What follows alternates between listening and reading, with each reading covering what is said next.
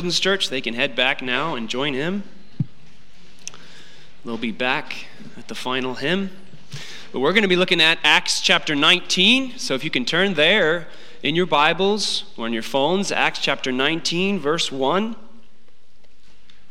This will be page 928. If you're using the Bibles here at Covenant under the seats in front of you, page 928. We're continuing here with our study in the book of Acts, now launching in on Paul's third missionary journey. So you're seeing he's very significant to the spread of the early church. Acts chapter 19. We'll read verses 1 to 22 today.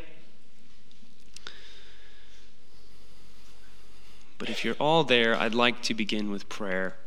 Ask the Lord to bless our reading of his word. So let's pray. Dear Father, we do ask that you bless this time together, that your hand would be upon us.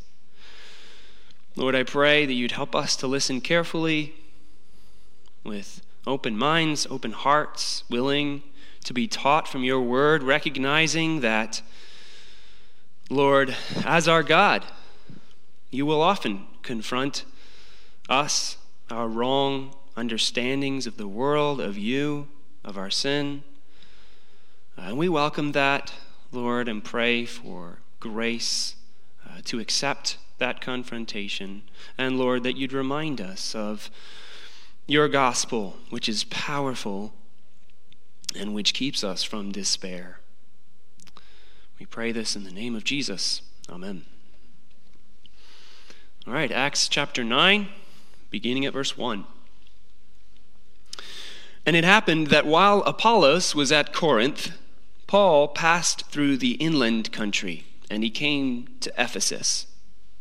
There he found some disciples, and he said to them, "Did you receive the Holy Spirit when you believed?"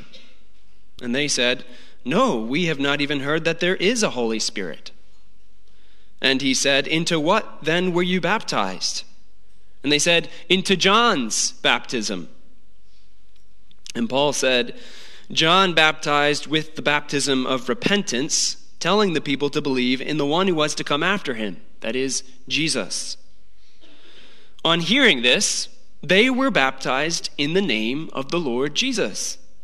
And when Paul had laid his hands on them, the Holy Spirit came on them, and they began speaking in tongues and prophesying. There were about 12 men in all.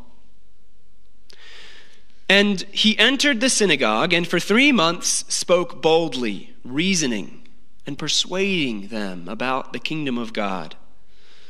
But when some became stubborn and continued in unbelief, speaking evil of the way before the congregation, he withdrew from them and took the disciples with him, reasoning daily in the hall of Tyrannus. This continued for 2 years. So that all the residents of Asia heard the word of the Lord, both Jews and Greeks. And God was doing extraordinary miracles by the hands of Paul, so that even handkerchiefs or aprons that had touched his skin were carried away to the sick, and their diseases left them, and the evil spirits came out of them.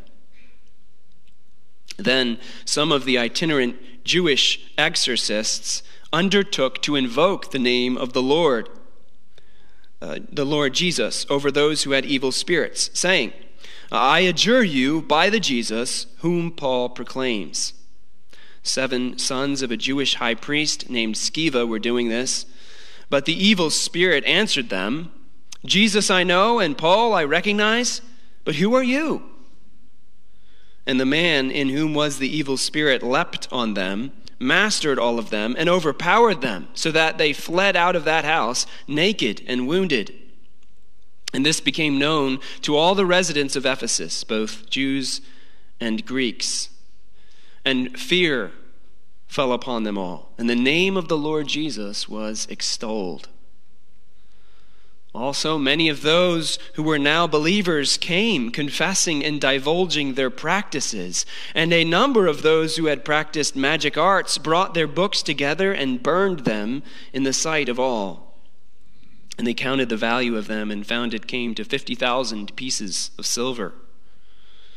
So the word of the Lord continued to increase and prevail mightily. Now, after these events, Paul resolved in the Spirit to pass through Macedonia and Achaia and go to Jerusalem, saying, "After I've been there, I must also see Rome." And having sent into Macedonia 2 of his helpers, Timothy and Erastus, he himself stayed in Asia for a while. So in this text, we enter into one of Paul's most fruitful periods of ministry. There will be a counterattack by the devil. We'll see that in the next section. But for about 3 years, all told, Paul carries on this aggressive ministry in Ephesus that verse 10 tells us reached the entire province of Asia. So we're not talking about just planting the church in Ephesus here, but rather probably churches either directly or through helpers, people that he was training in Ephesus, throughout the entire province of Asia, a very large province. Bill mentioned earlier Colossae, a church he probably planted at this time through Epaphras, and also probably the 7 churches, or at least many of the 7 churches we see in the beginning of Revelation were probably planted around this time by Paul or people that he trained to plant these churches, and probably many more churches, given what we read there in verse 10. The importance of the Apostle Paul to the beginning of the early church is probably becoming more and more important as we study through these chapters in the book of Acts. And if he's so important, we need to be very clear that the gospel he taught was the true good news that we and the world need. And see, I think that this is exactly what this text here in Acts is doing for us. It is proving to us that this good news that Paul taught was, one, the fulfillment of all the past good news that that God had given his people over the years. God gave these different messages, promises. Paul is bringing the fulfillment of that good news. Secondly, this good news is more powerful than the good news that the world has. And thirdly, it is, in fact, the only true good news. And of course, at the center of this good news is the name of Jesus Christ. You can see that a couple times in this text, the name of Jesus Christ repeats. And so, like Paul and the people of Ephesus here, we want to be drawn this morning also to extol the name of Jesus. So we'll begin by looking at how Paul's gospel was the fulfillment of past gospels. So my first point, the fulfillment of the past. Last summer, I got to share the good news briefly with a Jewish man on the boardwalk in Wildwood. Covenant Church sends a group of people on a missions trip to Wildwood every other summer for evangelism training. And I remember this conversation being one of the sadder conversations I've had, because here's a man who believes, these Old Testament books full of anticipation and longing and all these stories, right, of need that are laid out throughout the Old Testament, all these promises God will provide. And yet, he refuses to believe in the Messiah, that he did come, that God did provide. He's like someone with terminal cancer, promised a cure, but rejecting it when it comes. Maybe because it was offered to other people too. Maybe because it didn't seem like what he was expecting. Maybe he never believed the cure would actually be provided in the first place. Paul mentions some people like this in verse 9. People who become stubborn and continue in unbelief even after 3 months of Paul teaching and seeking to persuade them in the synagogue there in Ephesus.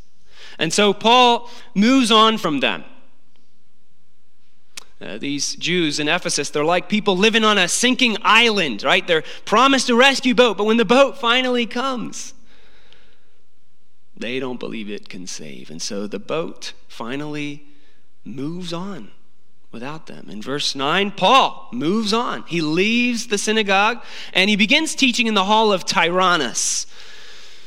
We don't know really much about Tyrannus except for his interesting name, but probably Tyrannus was some sort of teacher or a philosopher maybe there in Ephesus. He's got a hall and he is willing to rent it to Paul during the afternoon hours, likely when he wasn't using it. So, Paul's typical schedule will be something like, he makes tents from 7 to 11 in the morning. Then he lectures in the hall from 11 to 4 p.m. Those are sort of the hottest hours of the day. And so back then the laborers would have off in those hours from 11 to 4. They'd be off to take a nap or do whatever they want. So it's a perfect time to speak to people, except of course for the heat. So then after that, Paul would continue making tents from about 4 to 9:30 p.m., 6 days a week. It's an aggressive schedule there in Ephesus, but you can understand how he was able to reach an entire province of people. Sharing the gospel takes work and consistency. We do see that in Paul's life. But, of course, there's also these disciples in the beginning of Paul's time in Ephesus that he runs into.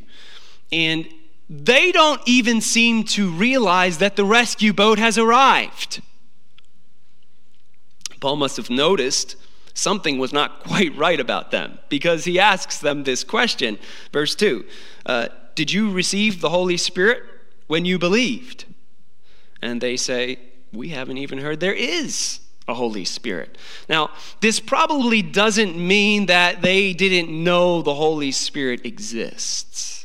That is a possible meaning of the verb here, but there are plenty of references to the Holy Spirit in the Old Testament. So even if they didn't understand all the details of the Trinity, they should know at least that somebody called the Holy Spirit exists. And even John the Baptist, who they seem to be some sort of disciples of, he taught about the Holy Spirit. He taught that when the Messiah came, this Messiah that John was preparing the way for, when this Messiah came, he would bring the Holy Spirit, and then he would baptize people with him. So likely, this doesn't mean they didn't know the Holy Spirit exists, but they didn't know he was here. They didn't know he was available yet. He was provided yet. They didn't know he had come, and so likewise, they didn't know the Messiah had come. They were seriously behind. Much more than Apollos from last week. If you were here last week, we looked at Apollos, who also knew the baptism of John. But remember, he was also able to accurately teach about Jesus. He knew about Jesus and the salvation that comes through him. Whereas these guys, they don't seem to know anything about Jesus.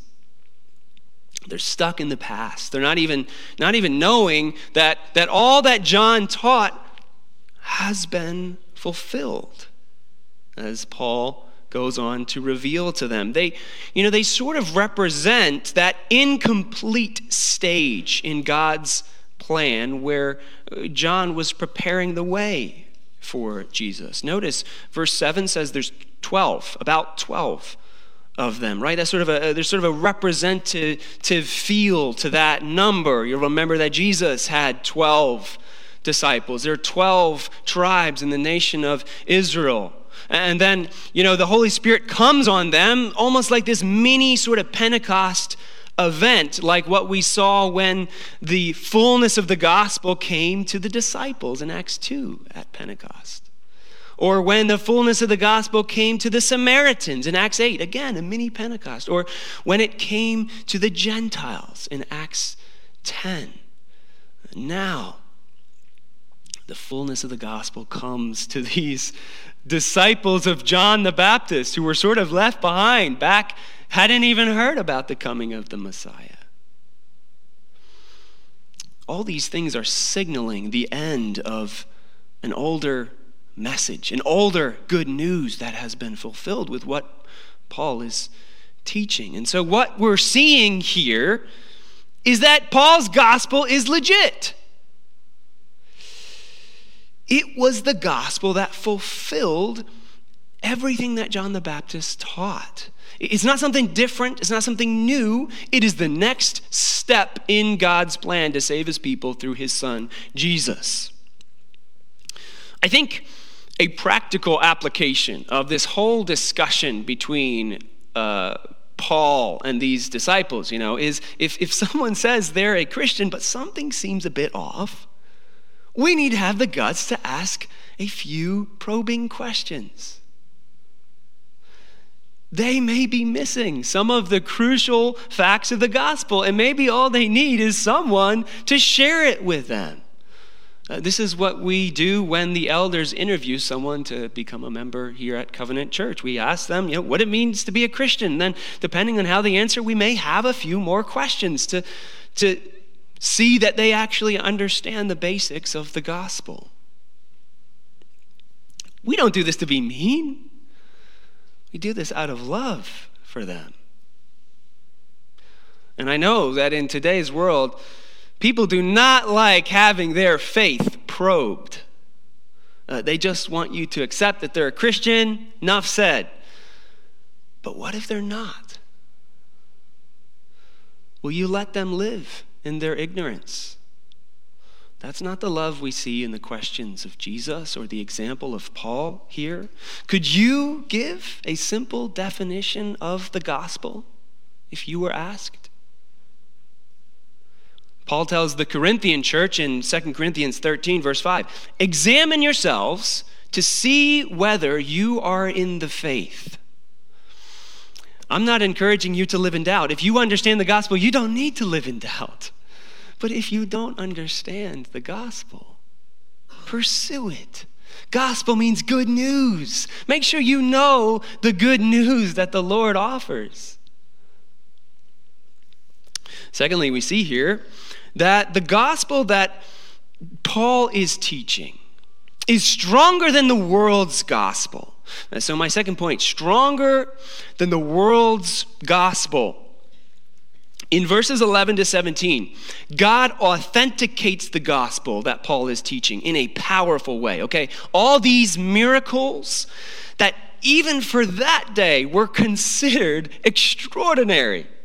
I mean, right, miracles are by definition not normal. That's just sort of what a miracle is. It is not normal. But Luke indicates the miracles that were happening here are even beyond the norm for something that's already abnormal. He calls them extraordinary in verse 11. So, if you read these miracles, you're like, whoa, this is next level. This is a little bit unbelievable. Luke agrees with you. He thinks they're true, but they are not typical. They are abnormal. But see, the role that miracles played in the days of the early church were not just to impress people. It was to authenticate those people who spoke for God. They were like giant flashing signs saying, listen to this person. You remember Jesus, he healed a lady who simply touched his robe at one point. Or maybe you remember back earlier in Acts, people trying to stand in Peter's shadow. And now we've got people taken off with Paul's handkerchiefs and aprons. I mean, Paul might have gotten actually a little bit annoyed with people swiping his stuff all the time. The word handkerchief here, the meaning of the Greek word is sweat rag, right? So maybe a better translation would be like a headband or something. These are the rags he was using. He's making his tents in the morning. He's lecturing in the afternoons and wipe the sweat off. Someone would take off with his sweat rag. And it's clear he's not the one doing the miracles here. He's probably like, God, I'm running out of sweat rags. God is doing it. And what is God proving by doing this? Proving by doing these things through Paul. He's saying, just like with Peter, just like with Jesus, these people speak for me. He's authenticating their message, the message we now have right here. But he does it here in Ephesus in such a kind way. Consider, right? How do you prove to someone that your idea is better than theirs? Your idea is better than theirs. You enter their world, you express your idea in a language they understand, and then once they can relate to what you're saying, right, then you distinguish your idea from theirs, and you show that yours is a better answer. This is how God interacts with his people. He relates to us. He shows us he can understand us, our emotions, our suffering, our struggles. But then he distinguishes himself, right? Jesus came to earth. He covered himself in our weak flesh. He experienced our death, but then he distinguished himself by defeating death and ascending up into glory to heaven to show that his answer is much better than the world's. His good news is far stronger than what they have. In God's kindness, he follows this same pattern here in Ephesus. Ephesus was a city filled with superstition. We talked about this during our series on the book of Ephesians last summer. Magical power, sacred talismans, books of spells, controlling spiritual powers. People were obsessed with this stuff in Ephesus. And God speaks their language when he starts doing these miracles through Paul. And so along come these 7 sons of a Jewish high priest, and they think to themselves, oh, look, this is a powerful name we can add to our list.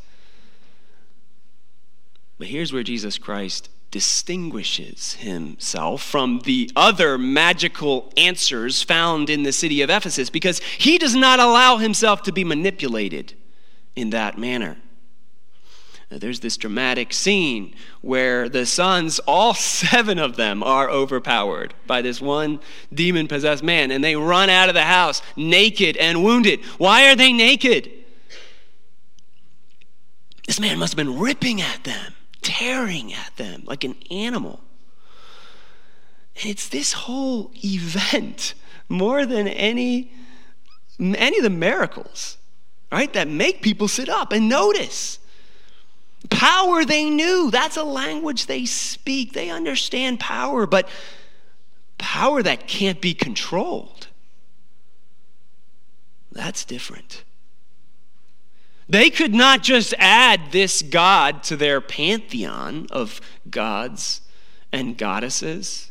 You can't just take his name and add it to the list of names that you call out to when you try whenever you're in a problem. You didn't take his name lightly on your lips at all. Is this the honor you have for the name of Jesus?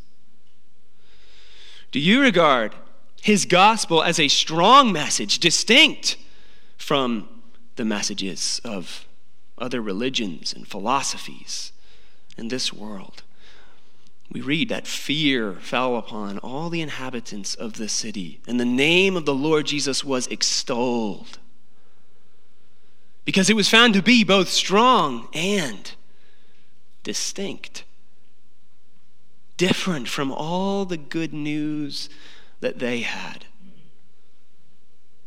We should glory in the ways that God, he accommodates to our world. He helps us understand him, know him, but we must also distinguish him and his gospel from all the other gospel messages of this world. They are created by man. They are weak. Some of them are lies. They're twisted truth. And when they replace the true gospel, they lead people terribly astray. And in fact, as we turn to these final verses, we see here that not only is this gospel strong, it is the only true gospel. So my third point, the only true gospel. Verse 18 and following, we read that even many people who were already Christians were strongly affected by this whole event with the sons of Sceva. They had not yet grasped what Jesus taught in Matthew 6:24. No one can serve 2 masters. They had not grasped this yet. They wanted to follow Jesus. They liked the strength of his gospel.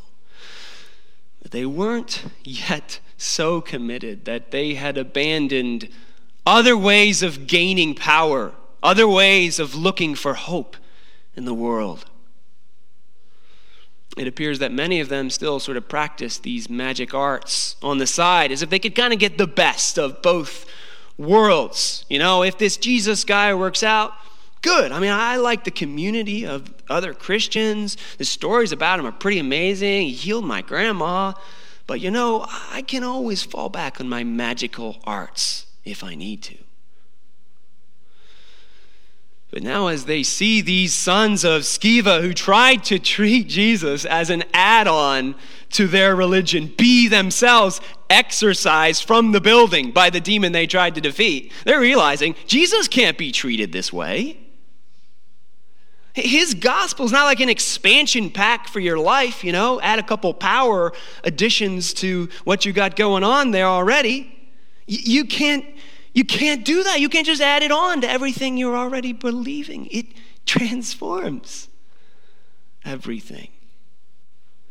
Jesus does not stand among the gods and idols of the world. His good news is not one of many possible options. He demands an exclusive relationship, and he claims to have the only good news. Maybe magical arts aren't the worldly good news you pursue. Maybe personal mastery at what you think you're good at, your job, your ambition, maybe wealth, maybe influence over people or structures. Pursue excellence, that's fine, but don't make those things your gospel. They can only be good for you when you do them for Jesus and his gospel. And so these believers come confessing, repenting of their double-minded lives, their conflicted hearts. They take up their objects of idolatry. They destroy them. We're told the value came to 50,000 pieces of silver. It's about $6 million in today's currency. This was not a small sacrifice. It was not a small movement. What worldly gospels are you holding on to? The gospel of the good American life? The gospel of the political solution for everything? The gospel of science and technology will solve all our problems? The gospel of small town community? The gospel of personal freedom? The gospel of a local church that will supply all your needs? I hope we've disabused you of that gospel here at Covenant. The only true gospel is the gospel of Jesus Christ. God proves in this passage that Paul was an authoritative teacher of that gospel. It is the gospel of sinful humans, a just but gracious God, and his only Redeemer, Jesus Christ. That's the basics. There's more to this gospel. It impacts every area of our life. It must control every area of our life, but it cannot be added on to the other good news substitutes of this world. What idols in your life need to be burned? I can think of some in my life. If Jesus is a great Savior, if you want to see him praised, lifted up, extolled as he ought to be, as he was here in Ephesus, what better way than to cast off all the pretenders and recognize him alone as the King of our lives? The good news of which he is the center is the fulfillment of all the good news given to God's people in the past. This gospel is stronger than any of the good news that the world offers, and it is the only true gospel. Every other worldly substitute still ends in death. Only Jesus defeated death. That's history. It's not myth. It's not legend. Those believers in Ephesus who burned their books, they could still, in their day, interview hundreds of people who saw the risen Christ. Christian, the gospel of Jesus Christ is your good news. Own it, claim it, and praise Jesus for it. Let's pray. Father, we thank you. We thank you so much for the gospel of Jesus Christ. We thank you that we have it as the fulfillment of all the promises, the stories, the hopes, the longings of your people for centuries. We thank you, O Lord, that your gospel is strong, that we have a Savior who saves us from sin, Lord, and there is no depths to which we can fall, Lord, that you cannot call us back and redeem us from.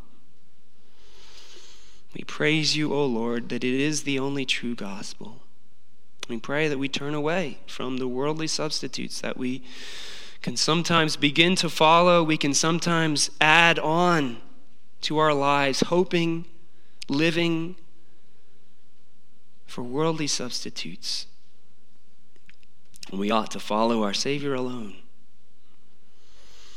Lord, we pray that as your people, we would claim this gospel, be proud of it, own it, and praise our Savior daily as we remember his salvation and the goodness that he gives us now and forevermore. I pray this in his name. Amen.